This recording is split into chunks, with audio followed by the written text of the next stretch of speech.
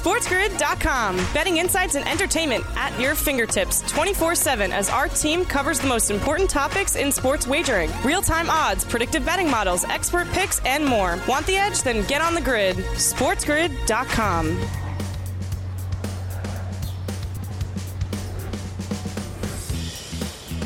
To a Tuesday, live right here on the morning after on Sports Grid and Sirius XM, channel 159. That's the home for Sports Grid Radio on Sirius XM, all across the Sports Grid network as well. I am Ben Stevens. Thank you for joining us here live on this Tuesday, all across the grid. Just 2 weeks left of the NFL regular season now as Week 16 comes to a close on a Monday night in Indianapolis. So much to get to across the National Football League as we take you up until 11 a.m. Eastern time live on this Tuesday. College football bowl season really enters high gear on this Tuesday as well. 4 bowl games today, 4 more tomorrow, 3 on Thursday, 5 on Friday, and the college football playoff semifinals on Saturday, New Year's Eve. Multiple bowl games each and every day the rest of the way, even starting off in 2023. We'll go around the association as well. Everything live right here on a Tuesday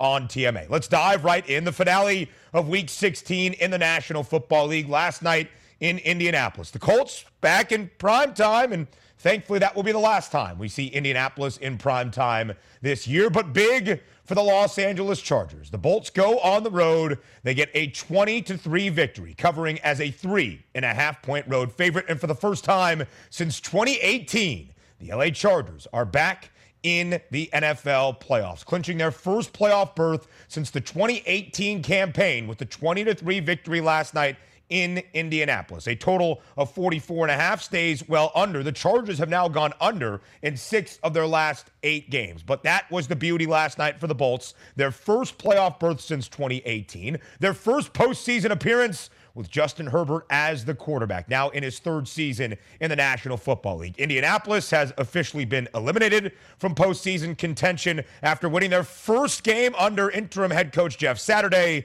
The Colts have now dropped 5 straight. The offense for the Chargers still leaves a little bit to be desired, but now on this 3-game winning streak, the defense has stepped up, only allowing their opponents to average about 11 points per game. But if the Chargers are going to take advantage of this playoff berth and make noise in January in the NFL postseason, the offense needs to be better than it was last night. But you get some small glimpses. Austin Eckler finds the end zone twice, 67 rushing yards over his 53.5-yard rushing prop. And you see those 2 wide receivers and what Keenan Allen and Mike Williams were able to do. Their 3-game win streak has coincided with 3 consecutive games of having both Allen and Williams on the gridiron at the same time. Justin Herbert goes well under his passing yards prop of 280.5. It opened at 270.5. He had thrown for at least 318 yards in 2 consecutive games, 3 consecutive rather, entering this football game against the Colts. He stays well under, but he was efficient, 24 of 31. Again, Keenan Allen last night, 11 grabs on 14 targets for 104 yards. Mike Williams adds 76 yards as well. On the other side for the Colts, I mean, who really cares? Nick Foles made the start last night. He was atrocious in pretty much every aspect of the game, under in every single prop, unless you had the alternate interceptions prop of 2.5. He went over that. He had 3 picks last night and was sacked 7 times. You can see the impact that Khalil Mack has made for Los Angeles. So now as you look at the AFC wildcard standings, the Bolts are into the playoffs for the first time since 2018, officially a wild card team. Hey, welcome to our Sports Grid Radio audience. Here, the opening hour of a Tuesday live on the morning after. Sirius XM channel 159. All of our terrestrial radio affiliates now in the fold as well. I am Ben Stevens. Monday Night Football in Indianapolis. The Chargers go on the road. They win 20-3, covering easily as 3.5-point favorites. Just their second cover in their last 6 games, booked as a favorite. And with the win LA is back into the postseason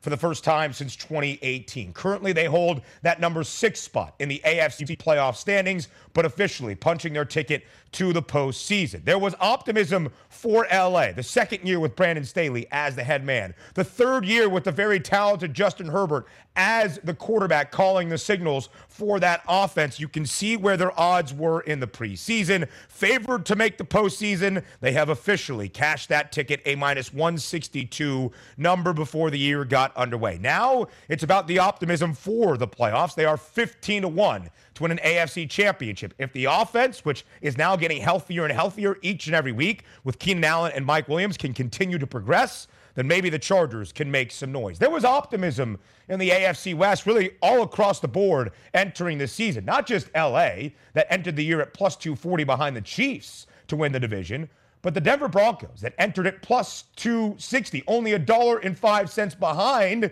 Kansas City to win the AFC West. And the Broncos were tied with the Chargers at a number to win the AFC before the year got underway, tied for the third best price. It has been a disaster in Denver all season long, and after just 15 games into his first year, Nathaniel Hackett has now been fired by the Denver Broncos. That was the news we got yesterday. Denver this year, just 4-11 straight up, 6-9 against the spread. And the offensive mastermind that Nathaniel Hackett was billed to be, spending the last 3 seasons as the offensive coordinator in Green Bay alongside Aaron Rodgers, certainly faltered on that expectation. The Broncos, the worst scoring offense in the National Football League, only averaging 15.5 points per game. You can see what the expectation was entering this season. A win total of 9.5. They were favored to make the postseason. They have 4 wins and 11 losses at this point. Plenty more around the National Football League. Some reaction with the mastermind of the pigskin, Joe Lisi, up next, live right here on the Morning After. SportsGrid.com. Betting insights and entertainment at your fingertips 24/7 as our team covers the most important topics in sports wagering. Real-time odds, predictive betting models, expert picks, and more. Want the edge? Then get on the grid. SportsGrid.com.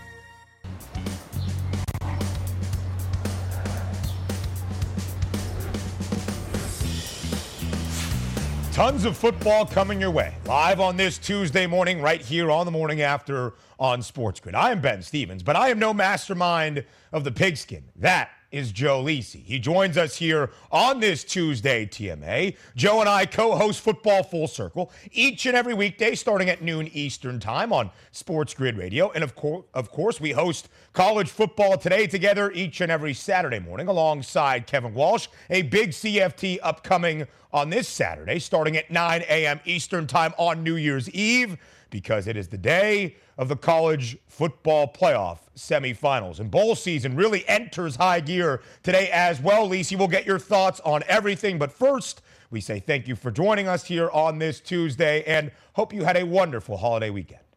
Oh, I did, Ben. Happy holidays to you and the family. This is what it's all about. Most wonderful time of the year, and it kicks off today with 4 bowl games. Doesn't get better than this, does it?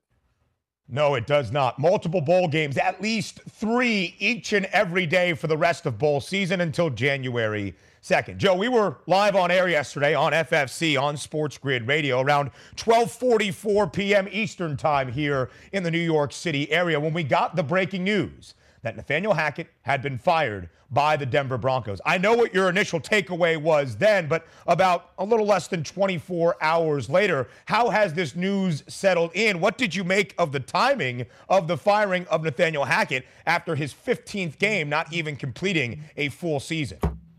Well, I thought it happened way too soon, way too late. How about that? It should have happened maybe week 1 when he opted for the field goal as opposed to sticking the nail in the coffin and going for the touchdown in week number 1. I mean, that's the bottom line. I mean, this team was in disarray. They get abused by the LA Rams and a pedestrian quarterback, Baker Mayfield, that comes over, had 2 starts under his belt, throws for over 200 yards. Tyler Higbee was lights out with 2 touchdown receptions. Cam Akers, 3 touchdowns on the ground. I mean, Russell Wilson was a deer in the headlights. And at the end of the day, how much infighting could the Denver Broncos sustain throughout the season? We saw it obviously on the sidelines in the loss in LA. We also saw it in Carolina where they got absolutely abused on both sides of the football. And at the end of the day, I thought it should have happened maybe week number 4, week number 5. I think the bigger question, Ben, is what do they do with Russell Wilson? Is this really the leader of this team moving forward in 2023? It seems as though, based on contract expenses, they are tied to Russell Wilson for the foreseeable future. We'll have plenty more reaction from the Mile High City later on in hour number 2. But, Joe, I think you're right. I think Nathaniel Hackett lost the Denver fan base after week 1 up in Seattle, certainly after week 2, where the confounding clock management led to Nathaniel Hackett hiring a guy by the name of Jerry Roseberg as his game management assistant. It is now Roseberg who is the interim head coach. Talk about an ironic situation there. It was a big day of breaking news, Joe Lisi, all around the National Football League yesterday, because on Monday, following the Christmas Day game for the Dolphins against the Packers, Tua Tagovailoa has now entered concussion protocol once again. That is what head coach Mike McDaniel told the media on Monday afternoon. Tua self-reporting his symptoms the day following the game yesterday, exhibiting those symptoms that have placed him now in concussion protocol. But Lisi, I think as you look at this situation, this is now the 3rd known instance of Tua Tagovailoa entering concussion protocol just this season in 2022. It led to an update in the concussion protocol based on that first scenario back in week number 2 against the Buffalo Bills. So, Joe, I think the question a lot of NFL fans have surrounding this Tua Tagovailoa situation is, how did this happen again? Well, I mean, he took a late hit, obviously, in the second quarter of that ball game, and it's after the fact, right, that he throws 3 interceptions and had a pitiful second half performance. At the end of the day, I think it's a bigger concern if he did in fact have a concussion now, like you mentioned, in terms of 3 straight times this year that he's in concussion protocol. That's a cause of concern moving forward in terms of big picture. How does it affect his playing career down the road? This is supposedly the franchise quarterback for the Miami Dolphins. Didn't step up from an on-the-field performance, but at the end of the day, you want to make sure from a health aspect, he is prepared and healthy, number 1. And number 2, he could go maybe 5-6 years down the road. This is really concerning if you're a Miami Dolphin fan, because how do they play this, right? The playoffs are on the line. He might not be available. It'll be Teddy Bridgewater, but we'll see how it plays out. I mean, I'm glad that they're taking precaution, Ben, but at the end of the day, you have to be concerned about potentially, is this the guy that we need, over the next 2 or 3 years if he can't stand up to the pounding of an NFL season? Additional reporting showed the play happened against the Green Bay Packers, like Joe mentioned, near the end of the first half. Tua played the rest of the second half, throwing 3 interceptions on the final 3 offensive drives for Miami in that game on Christmas Day Sunday against the Packers. His long-term health, just personally, for the individual, not even the football player that is Tua Tagovailoa, certainly is in doubt right now. His status the rest of the way is in doubt, including this upcoming Sunday in a huge matchup against the New England Patriots. There's the person of Tua Tagovailoa, and we wish his just individual health the best, and then the football perspective of a big trip for the Fins on the road in Foxborough. Lisi, they opened as a slight road favorite. Now Miami is a slight road underdog. And just a few weeks ago, Joe Lisi, this was a Dolphins team that was 8-3 straight up, seemed poised to maybe make a run at the AFC East divisional crown. And if they were in a wild card spot, make some noise once we got to the AFC postseason. Now the Dolphins have dropped 4 straight games and are holding on to that 7th and final AFC playoff spot. How do you evaluate Miami moving forward if it is Teddy Bridgewater that now steps up at the quarterback position? Yeah, I don't have any concerns about Bridgewater, right? He's a battle-tested quarterback. He's a veteran. You understand what you're going to get from Teddy B. As long as he's healthy and he stays upright, he has an opportunity to score points on the road in Foxborough. Bigger picture, as long as Jalen Waddle and Tyreek Hill walk onto that football field, Miami has a very good shot to win this matchup. I talked to you in the break. What does it take from an offensive perspective for Miami to pull this ball game out? maybe 24 points, because I have no confidence in Mac Jones and that offense for New England. That's the bigger picture. They want to run the football, obviously, between the tackles with Stevenson. But at the end of the day, you got to believe that Miami takes that away and puts this ball game onto Mac Jones's shoulders. And that's where I have a big cause of concern for the New England Patriots. How many more gimmicky plays can Mac Jones score a touchdown on? And when you saw that ball game against Cincinnati last week, they fall behind 22-0. They make it close. They were in a position to pull it out. But at the end of the day, Joe Judge and Matt Patricia are still calling the plays. Give me Miami, Ben. Maybe Bill O'Brien on his way to New England next year in 2023. The Finns, a top 10 rushing defense, but have allowed a ton of points, the sixth worst scoring defense in the NFL, giving up more than 24 points per game on average. For another AFC East team, that's playoff hopes are still alive, the New York Jets, getting some good news yesterday, Joe Lisi. Mike White has been cleared by the medical staff. He is now the starter once again for Robert Saleh and Gang Green, expected to make the start this upcoming weekend on Sunday in Seattle. The Jets, a 2.5-point favorite against another team fighting for their postseason lives in the Seattle Seahawks. Joe, how much of an upgrade is Mike White over Zach Wilson? Oh, a significant upgrade. He understands where he wants to go with the football. He's confident. The offensive line buys into Mike White, and they're going to be in this ball game. Now, I think it's a difficult matchup heading out west. We saw Seattle take care of the New York Giants earlier in the year. I think this is a bounce-back spot for DK Metcalf and Geno Smith and that offense. I think they have a huge offensive performance and cover this number in Seattle Sunday afternoon.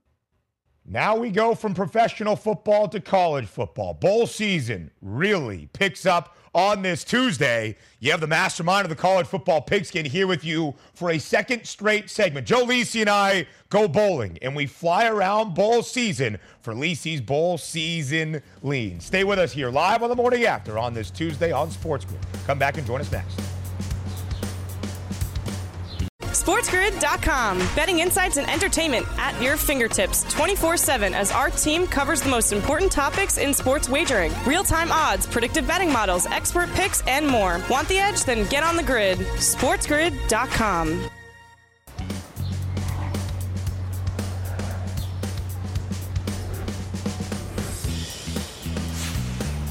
It is time to fly around bowl season. 4 games on this Tuesday as bowl season truly picks up in intensity and steam on this Tuesday. And we welcome you back live right here to the morning after on Sports Grid. I am Ben Stevens, alongside the mastermind of the college football pigskin. That is Joe Lisi, here for a second straight segment. Both Joe and I host college football today, each and every Saturday, live right here on Sports Grid, alongside our good pal, old K-Dubs, Kevin Walsh. And on Saturday, Joe Lisi, we will preview the college football playoff semifinals. Number 1, Georgia. Number 4, Ohio State in the Peach Bowl, the nightcap on New Year's Eve. The Fiesta Bowl is first up. Number 2, Michigan, and number 3, TCU. But before we get to that point on Saturday, tons of bowl festivities to break down in the week ahead. It starts bright and early here at 12 p.m. Eastern Time on this Tuesday with a matchup between Georgia Southern and Buffalo. Right now, it's the Eagles, Joe Lisi, a 5.5-point favorite against the Buffalo Bulls out of the MAC. 66.5 is the total. What's the approach to the first bowl game up in the Camellia Bowl on this Tuesday? Well, we have Clay Helton back in a bowl game, right? Got the victory over your Nebraska Cornhuskers with Kyle Van Treese. They're averaging 323 through the air. I got to buy into Georgia Southern here, laying the 4.5 in this bowl game. But I'll tell you what, I love the over 66.5. You have a Georgia Southern defense giving up 240 rushing yards on the ground. Buffalo's giving up $175 in run support. So all the running backs might have success today. That means chunk yards, baby. Give me the over. I love the look to get things started. Noon Eastern time to kick in the Camellia Bowl. As Joe mentioned, Kyle Van Treese, led by Clay Helton's offense, and that passing attack for Georgia Southern, the 5th best in the country, averaging nearly 324 yards per game. Buffalo giving up only 215 through the air, but I'm not sure they've seen a passing attack quite like that of Georgia Southern entering today's Camellia Bowl. Later on in Birmingham, it is a Carolina clash. East Carolina, Coastal Carolina, and ECU right now, Joe Lisi, north of a touchdown favorite. It is very interesting, in my opinion, when you look at this spread, knowing that Grayson McCall is playing in his final game for the Chanticleers before his future down there in Myrtle Beach, South Carolina, is left in doubt. So when you see this 7.5 point number, why is the spread so large, knowing that Grayson McCall is playing for Coastal? Well, Chadwell, right, takes over at Liberty, their head coach. So obviously this team limped to the finish line. Not the same Coastal Carolina team that we saw, especially in terms of the rushing attack. Only averaging about 162 yards per game. They were well over 200 the past couple of seasons. So that's the difference right now. Coupled with the fact that their secondary's given up 282 passing yards per game, and that'll favor Holton Ahlers and that offense of ECU that did knock off BYU and obviously UCF this year. They're battle-tested. I give the edge to ECU. I think they win. Coastal covers the line, though, Ben. But I'll tell you this, 64.5 with two good quarterbacks. You have two secondaries that are suspect. Give me the over 64.5 in this matchup as well. ECU just 2-4 against the spread as a favorite against FBS teams this year. Coastal has been a dog in their final 4 games entering this Birmingham Bowl against the Pirates of East Carolina. They got blown out in their final 2, including the Sun Belt Championship game. However, in their 2 prior to that, they won outright as an underdog when Grayson McCall was healthy. Another game in the middle of the Camellia Bowl, in the Birmingham Bowl, the First Responders Bowl between Utah State and Memphis. The Tigers, a 7.5 point favorite for that one. The nightcap on this Tuesday, Joe, to end off the quadruple header in bowl season as it really picks up, a good one between Oklahoma State in Wisconsin. The Badgers right now, a 3.5 point favorite. Both programs in a little bit of influx at the moment. The veteran for Oklahoma State, Spencer Sanders, in the transfer portal. Of course, Luke Fickell now coming in as the head coach for the Badgers. But Wisconsin has made it to a bowl game in 21 straight years. They're a 3.5 point favorite. So, Lisi, what is a key matchup you have your eye on for this game between the Pokes and the Badgers? Well, it's Braylon Allen and Chez Mellusi. Can they pound the rock on that front 7 of Oklahoma State that sort of wore down in run support at the end of the year? Now, Trace Ford, their defensive end for Oklahoma State, is out. Dominic Richardson has transferred out of the program to Baylor. But Mike Gundy is 5-1, Ben, straight up over his last 6 bowl games. He's got 11 bowl wins, second only to Mac Brown, active coaches. So I like Oklahoma State in the spot. This game is typically an under. We saw West Virginia and Minnesota 18-6 last year. Give me Oklahoma State plus the points, but I'll go under the 45.5 in this matchup. It's a new regime coming into Madison next season. Of course, Luke Fickell as the head coach. Phil Longo, the former offensive coordinator at North Carolina, who runs an air raid attack. But the Badgers still this year run the football, and that has been their credence for many, many years. 57% of their plays on the ground. Oklahoma State giving up nearly 180 in rush support defensively this year. Keep an eye on the props if they come out on both Braylon Allen and Chez Mellusi, as Joe Lisi highlighted there. Who is the real Kansas, Joe? I guess we'll find out tomorrow. KU and Arkansas. Kansas and Arkansas, if you will. It is the first bowl game for the Jayhawks, Joe, since 2008. It's a short 2.5 point spread in favor of the Hogs. So the first bowl trip for Lance Leipold and KU since 2008. Can they take advantage, Joe, and get a bowl victory? They can, but they won't. This is my favorite bowl game of the year. It's an SEC West offense and defense line. KJ Jefferson and that offensive attack, I think, can run at will on the front 7 of Kansas. Not to take away from the success that Lance Leipold has had, but I'm willing to lay up to 9.5. How about that? All spread. My favorite bowl game of the year. Woo! Pig suey, baby. Give me Arkansas. I love Arkansas. My 15 diamond crypto play of the year. I love it.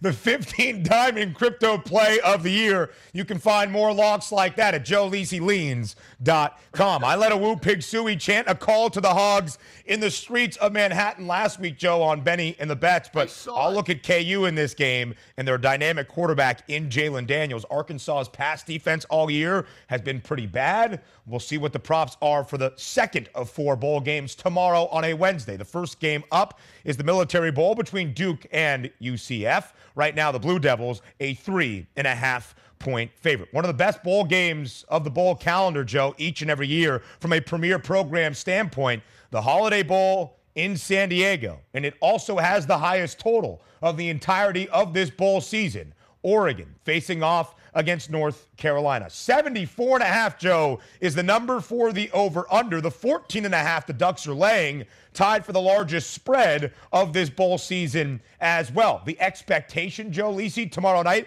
is points in Southern California. Will we see it with a total at 74.5? I don't see any way we can. Both starting corners have transferred out from North Carolina. Oregon's down to 3 linebackers. You have North Carolina that lost their last 2 bowl games. Oregon's lost their last 5 out of 7, Ben. 2 good quarterbacks. I mean, a total of 65 touchdowns between them. I mean, come on. We got to get points in this matchup. I lean to Drake May catching 2 touchdowns. I know they limp to the finish line, but Mac Brown with the extra weeks of preparation, like I mentioned, 14 total bowl wins, most of active coaches, and I think he's got the better quarterback heading into this ball game. Without both those C's, give me North Carolina plus the points to keep it close.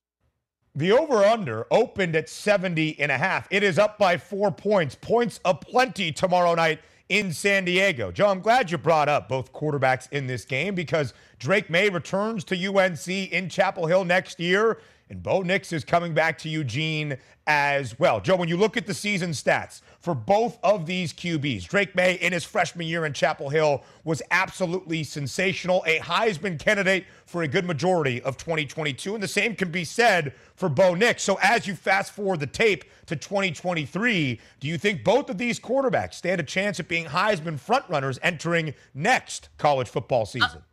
Absolutely, Ben. I mean, because of the athleticism, it's not just their arm, it's what they can do outside on the perimeter with their legs. They're mobile quarterbacks. They extend plays, and they're going to have an opportunity to potentially be one of the best teams in both of their respective conferences. So at the end of the day, they're going to be in the area of potentially 12 to maybe 20-1 at the start of the year. Absolutely so. I think both of these quarterbacks will be at least within the top 10. Drake May is going to probably have the second or third best price entering next season to win the Heisman Trophy. If you've been following college football today at all throughout this season, you know Joe Lisi in GIF form goes ping, ping, ping, guns up in Lubbock for Texas Tech. A bowl game tomorrow night in the Texas Bowl against Ole Miss. Also a large total in this one, Joe Lisi. 71 in a hook with the Runnin' Rebs, a 3.5-point favorite. How do you break down the Texas Bowl tomorrow night? Joey McGuire has done a fantastic job. I think it comes down to who wants to be there. I think Texas Tech does. They can run the football with Sir Roderick Thompson and Taj Brooks, averaged over 5 yards per carry over their last 3 meetings. The former Oregon quarterback, Tyler Shook, looks very comfortable in the scheme. And I think Texas Tech has the athleticism to contain Jackson Dart in that offense. I think they're live plus the 3.5. I also like them plus 146 on the money line. One of my better bets of the bowl season as well.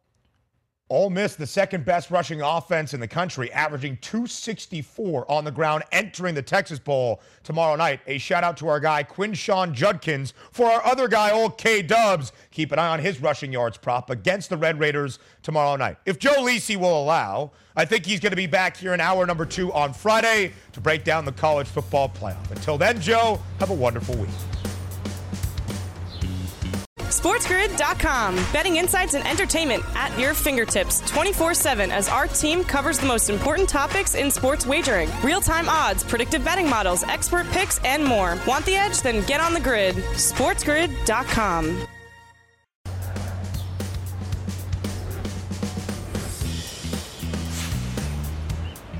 Around the association we go, live right here on this Tuesday morning, on the morning after on Sports Grid. I am Ben Stevens. now joined by one of the premier basketball minds here on the Spiz Grizz Network. That would also be our producer here on TMA each and every weekday morning. It is John Shames. I hope you tuned in to In-Game Live Primetime on Christmas evening to see that basketball insight on full display. And listen, we could break down bowl season as well, because that's a college football mind you see on your screen here on the morning after. John Shames, thank you as always for spending a little time with us to drop some hardwood expertise on TMA.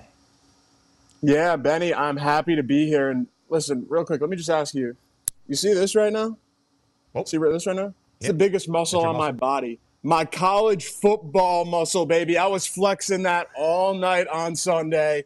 It was a great time, me and Patty Foster.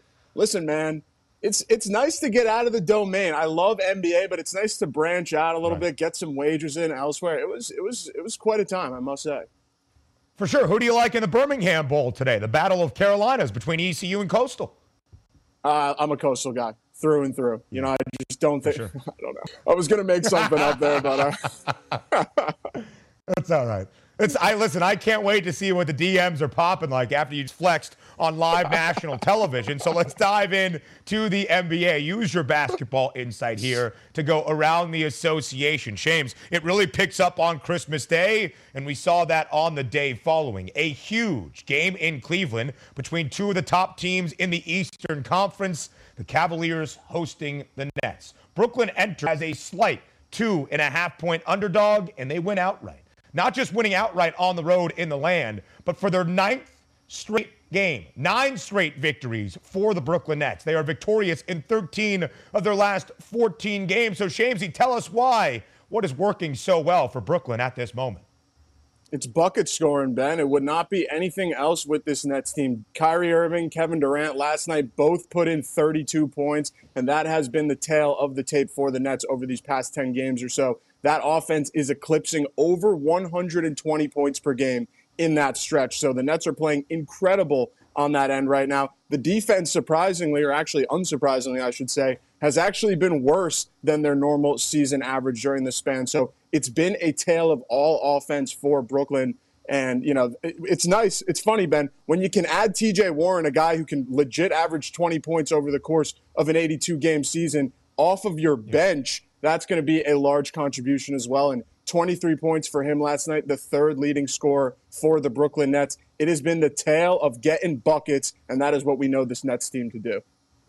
You mentioned it, both KD and Kyrie scoring 32 points each last night, both over their points props entering the game. The Brooklyn Nets have also, on top of winning 9 straight games, have won 15 of their last 17. On the other side, Darius Garland had 46 points and 8 dimes, but an underwhelming performance for Spida. Donovan Mitchell only finishing with 15 points. Let's start with Brooklyn, Shamesy guy. It feels weird because right now we're only highlighting the successes of the Nets strictly on the basketball court. 9 straight victories, and there's really been no drama since Kyrie Irving returned to the organization. So how do you evaluate Brooklyn at this moment for the rest of this NBA season? Yeah, I think it's a matter of if they can play up to that ceiling. This is largely the team that we expected them to be, and largely the team that we saw last year too, right? We know that this team is capable of, outrunning their opponents, getting up the court quick, and then really matching that in their half-court offensive sets as well with those 2 premier guys that we mentioned before. So for Brooklyn right now, it's a matter of, is this sustainable, this offensive level? I'm not entirely sure if I buy into that. We know that they're playing just about as well as anyone could offensively right now. So over the course of the next few months, will that trend hold?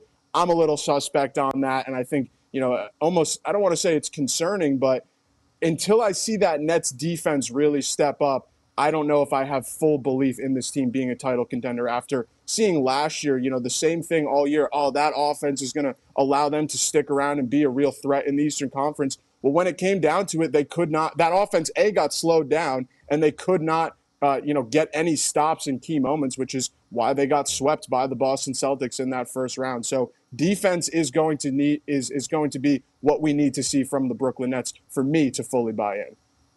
So, Shamesy guy, both Brooklyn and Cleveland have 22 wins this year, but the Nets only 12 losses. The Cavs have 13 losses. So Brooklyn technically the third best record in the Eastern Conference and a plus 410 number to win the East. Also the third best price behind Boston and Milwaukee. Cleveland's still there though, maybe with some value. The fifth best number at 10-1. At this point, John Shames, who is the better bet to win the Eastern Conference crown between Brooklyn and Cleveland? If I was putting my real life money on it, Ben, I would probably bet Cleveland just because I believe in teams with that defensive identity a bit more as it pertains to sustainability in the postseason, right? I think the Boston Celtics last year were a prime example of that, how far defense can take you. So we know the Cleveland Cavaliers have an unbelievable defensive front court, and they certainly have a few wing defenders on the perimeter as well to make it hard for elite forwards in that Eastern Conference. I'm a little shaky on buying into a team that I've never seen play before, a nucleus that is fresh for the postseason this year. Donovan Mitchell, of course, the biggest name for the Cavaliers and the newest face over there. So I don't know if I love the idea of buying in on that, but the Nets to me at plus 410, I'm looking at this list here. I think it's the same thing we saw last year. You're paying this Nets tax right now just because they're a household name, just because they have those star players and those big faces up front. To me, a $6 difference between the Nets and Cleveland is completely unwarranted, and I think that is just a matter of public opinion right now.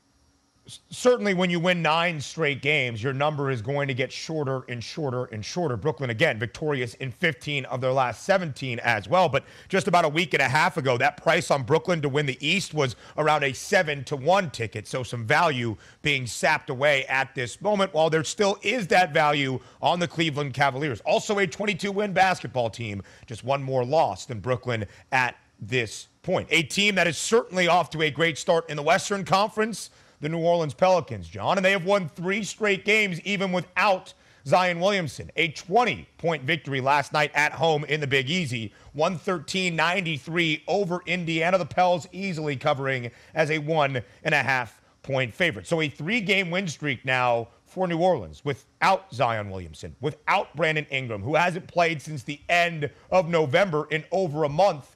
At this point, what will this mean for New Orleans as they try to continue at this pace all season long in the West? Listen, New Orleans is the new NBA, baby. Death by wing, and that is what they are doing out here. The wings top to bottom on this roster. It's CJ McCollum, if you want to throw him into that category alongside Herbert Jones, Brandon Ingram, Zion Williamson, Najee Marshall last night steps up and scores 23 for the Pelicans as well. And, you said it, there's a few guys missing. Trey Murphy was out last night. Dyson Daniels was also out for the New Orleans Pelicans. But we're seeing what this team can do defensively, holding Indiana, which has been a very potent offense thus far, Ben, to just 93 points and really slowing down Tyrese Halliburton. He has one of his worst games of the entire season. And I think that is what the New Orleans Pelicans are trying to do this year. They want to be that defensive team, and if you talk to Willie Green, their head coach, that's what he's going to tell you as well. That is their identity. That's where they can be consistent every single night. And if you have that defense playing at such a high level, when you start introducing guys back into the lineup like Zion, Brandon Ingram, CJ can have his big nights as well. These guys are capable of putting up points as well as holding their opponents, to under 100 as we saw last night. And they did that last night on the defensive end without probably their best defensive player in Herb Jones, the second-year player out of Alabama, a defensive stalwart for that New Orleans team. It was not a great night, John, for Tyrese Halliburton. Like you mentioned, just 12 points, well under his prop of 20.5, only 6 dimes, well under his assist prop of 9.5, and the over had the heavy juice for that assist prop. When you look at the most improved player award in the NBA, Tyrese Halliburton has the second best price, plus 360, but it's a minus number on Shai Gilgeous-Alexander. How do you evaluate this market, John? Do you think there is value on Halliburton here following Christmas? I certainly think there is value on Halliburton, and I believe these odds are actually moving and kind of reflecting that idea as well. I want to say Shai Gilgeous was in that minus 300 at one point, if I'm remembering that correctly. So a little bit of movement there. The reason Tyrese is live, in my opinion, yes, I understand Shea averaging 30 points a game, shooting over 50% from the field. That is tough to beat. But Tyrese has that narrative on his side with the Pacers playing such good basketball right now. And he's averaging 20 points himself and leading the league in assists per game right now. So Tyrese Halliburton really making his own case behind his strong play. But the key here, in my opinion, Ben, will be the health of, or the perceived health of Shai Gilgeous-Alexander. We know the Oklahoma City Thunder are probably going to fall back down to the bottom of that Western Conference in the near future here. And when that happens, are they still going to play Shai Gilgeous throughout the rest of the regular season? That is my concern if I were to be a bettor on SGA in this award, is that the Thunder might have a change of heart. They might decide that they're going for Victor, and they might shut him down alongside of Josh Giddey or whoever else is picking up wins for this team, putting them to the bottom of that conference, and then maybe disqualifying Shai Gilgeous-Alexander from winning this award just by games played.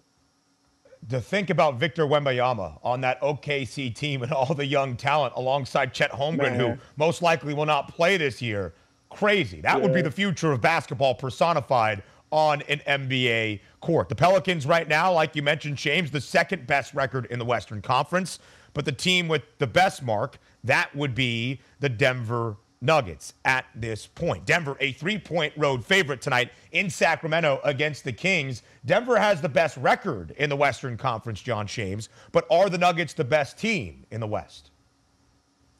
Man, I've been trying to decipher this one all morning. I've been thinking a lot about the Denver Nuggets. You and I talked a little bit when we came in. We got in a little bit of an argument, Ben. Mommy and Daddy were fighting about Nikola Jokic potentially winning his third straight MVP. I'm not necessarily bought into that idea, but the Nuggets right now are playing exceptional basketball, and another team whose offense is really chugging right now. They have the depth behind Jokic as well, who, of course, we know is capable of these absurd 40-point triple-doubles, which he did again with 41, 15, and 15. So Nikola Jokic at the top of that tree there for the Denver Nuggets. And then you have Jamal Murray working his way back and getting healthier.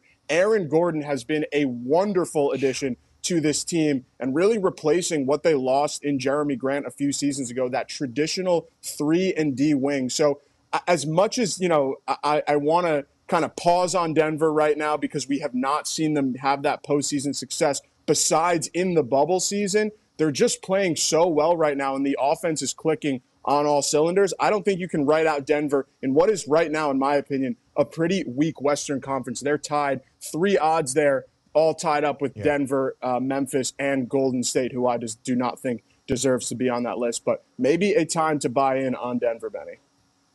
The standings reflect a different number right now. When you look at Denver, the best record in the West, the Pelicans, the second best mark at this moment. And the Grizz looking to bounce back at home tonight after the disappointing effort on Christmas Day in San Francisco. An 8-point favorite for Memphis tonight against those Phoenix Suns. Still booked as the favorites is Phoenix to win the Western Conference. John, thank you as always. More TMA up next.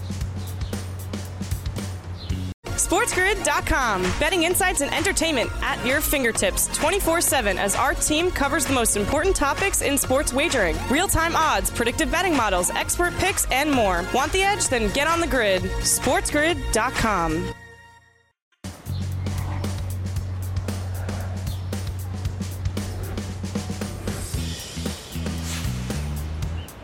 We round out hour number 1, the morning after, live right here on this Tuesday on Sports Grid and Sirius XM channel 159. That's the home for Sports Grid Radio on Sirius XM, all across the Spiz Grizz network as well. That is Sports Grid. I am Ben Stevens. Thank you for joining us in this opening hour of this Tuesday, live right here on TMA. We started out this hour with a ton of news yesterday from around the National Football League. Now that Monday Night Football Week 16 has come to a close, just 2 weeks remain in this NFL regular season. And the Miami Dolphins are in the heat of the AFC wild card chase. But the concern maybe for their quarterback Tua Tagovailoa is not his availability for this upcoming weekend against the New England Patriots, but maybe in the long term as the quarterback for their franchise. Tua Tagovailoa entering concussion protocol yesterday for the third documented time this season. Should Tua play again this year in 2022? That was the question in Fade the Public.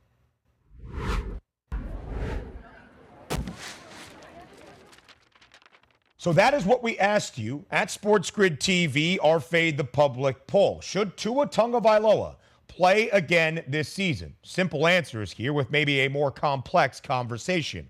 Yes or no. In most of the public, a heavy majority of the public, 85% of the public saying no. Tua Tagovailoa should not play again this season in 2022.